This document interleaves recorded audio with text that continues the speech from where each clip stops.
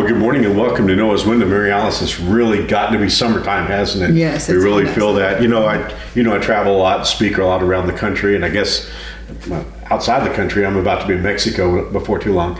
And oftentimes people ask me, "What's the weather like in Wichita?" It's a lot of people are unfamiliar with Kansas, and so they'll want to know what's the weather like, and I always say extreme. That's true. So that's what we're getting a little bit of now, but I love summer.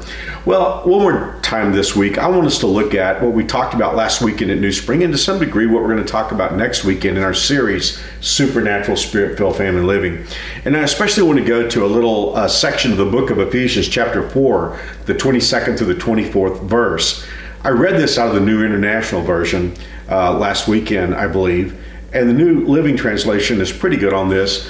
But if we look at what the Bible has to say, especially if we go back to the original language and look at it, the Bible tells us that what we need to do as Christ followers is to take off the old self and to put on the new self. We've been talking in our series about how that we have two natures, the old nature that we inherited from Adam that's predisposed, bent toward doing the wrong thing. And then, of course, when we get saved, the Holy Spirit comes in. But as Christ followers, as long as we're in this world, we're going to have both systems operated. We're going to have what the Bible calls the flesh, the old nature, and then we're going to have the Holy Spirit of God, the new nature, that we're being recreated in the image of Christ. So let's go back to our text one more time and look at what it says to us. While we have these two operating systems, these kind of two sets of clothing, if it were, the Bible tells us that we're to put off or throw off the old clothes of the nature of Adam, and we're to put on the new nature that we have in Jesus Christ. But in between those two statements of throwing off the old and putting on the new, there's a little statement wedged in there about accepting our new identity in Christ. Now, Mary Alice, I've been thinking and praying a lot about this because obviously I'm doing a series on this, but even more important to me than doing a series on this, I want this to be in my own life as well. What has come to me as I study this is I really do believe that looking at our old nature is just observation. Looking at our new nature requires faith. Because I have all these years of history observing my old nature. So if I look inside myself and say, what is Mark Hoover like? Well, I've got all these years of observing my old nature, and I can start thinking about my faults and my failures and how I come up short and what I struggle with. I can let that begin to identify me. But in order for me to see my new nature, I have to accept that by faith. I know my old nature by observation. I have to accept my new nature by faith because that's being created. God is working that in me. The Bible tells me I'm God's child, that I'm an heir to all the promises of God, that I'm going to live forever, that I'm more than a conqueror. I don't always feel like more than a conqueror because my observation typically defaults to my old nature. If I'm going to accept my new identity in Christ, I'm going to have to take that by faith because God is doing things in my life that I haven't seen come to fruition yet. Does that make any sense? Absolutely. I couldn't help but think about a story that we just did in our class on Saul of Tarsus, because he was completely changed. He was going down this road. He thought he was serving God, and yet when God changed him, he was on a completely different road with a completely different lifestyle. But and the reason I bring that up is because I think what you just described is the typical view of an American Christian, for instance, because I think we tend to adapt our new person as to be a more successful person, or and the truth of the matter is, like if you look at Saul, who became Paul, who had a very effective ministry and really served the Lord, but he had many difficulties. And I think as we're looking at our nature, I think that's the key, what you're talking about. It's not the outward things, but it is really the Holy Spirit working in us. And I think if we look for the Holy Spirit working in us, then I think we can realize that we really are a different person, have a new identity. I don't even know if this gets articulated much. It may not even be something that we admit to ourselves, but I think we are so accustomed in this world to, if we do something wrong, we have to pay for it. And if we want something good, we have to pay for it. But it's really critical for us to understand that God is not asking us to pay for everything that we've done wrong in the past. We couldn't do it.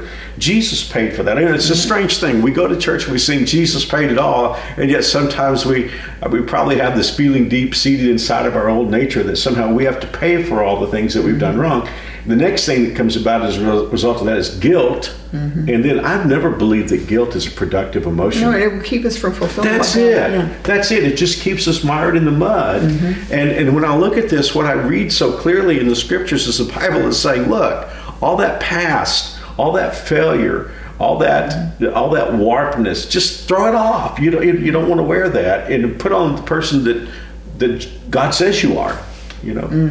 I love that. It's the new identity. That's the new identity. Yeah, that's who we are.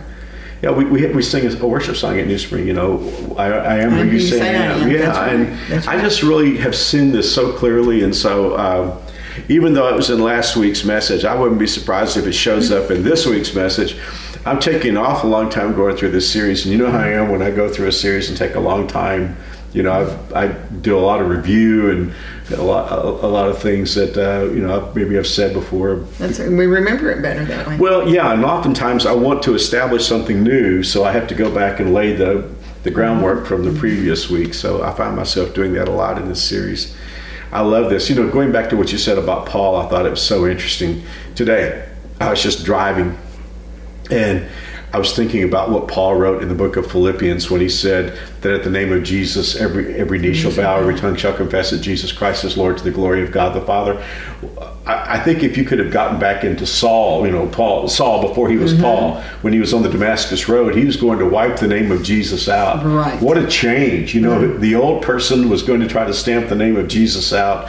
The new person is inspired by the Holy Spirit. He had to get to know himself, and then all the Christians were a little skeptical. They were. Because he had a new He had a new identification. He had a new ID. This new identity thing is huge, isn't it? Yeah. Because I really do think so many Christians kind of see themselves as a kind of amalgam of what they used to be and what they are today. And the Bible tells us we're not who we used to be. It's like the old testimony meeting. We heard about so many times preachers used to tell the story about the lady that got up in the testimony meeting and said, I'm not what I ought to be, but thank God I'm not what I used to be. That's right. And that's just great for all of us. Yeah. Well, this thing about accepting our new identity in Christ it can only be done by faith. We're going to have to just accept what God has to say about us and then live that way. And I think that's what the Holy Spirit wants. And He's not wanting us to pay for our sin. The nail-scarred hands, and the crown of thorns on Jesus' brow. He's the one who did that. Our job is to just live as princess and princesses of the King. Pray for us, Mary Alice. Yes, let's pray. Oh, Father, thank you so much for what Jesus did for us when He died for us so that we could have a new identity in you. And I pray for each and every one of us, each and every family that's represented as we look at your word together this morning. I just pray that you would help us to understand who we are as you have declared who we are because of Jesus. And I pray as we approach this day that the Holy Spirit would guide us and reaffirm our identity in you, that the Holy Spirit would fill us and guide our thoughts and our actions, our attitudes, all these things, Father, for your glory and your honor and for our joy. And what a joy it is to know you and to serve you. And we're just going to give you all the praise and the glory and honor for all these things and ask this in Jesus' name. Amen. Wow, Mary Alice, I love what you just prayed. Praying that the Holy Spirit would reaffirm our new identity in Christ. I'm going to carry that prayer request with me all day. Well, thank you for joining us today on Noah's Wind. And Mary Alice, I've had a great time sharing the Word of God with you, and we'll be back tomorrow, Lord willing. See you soon. God bless. See you soon.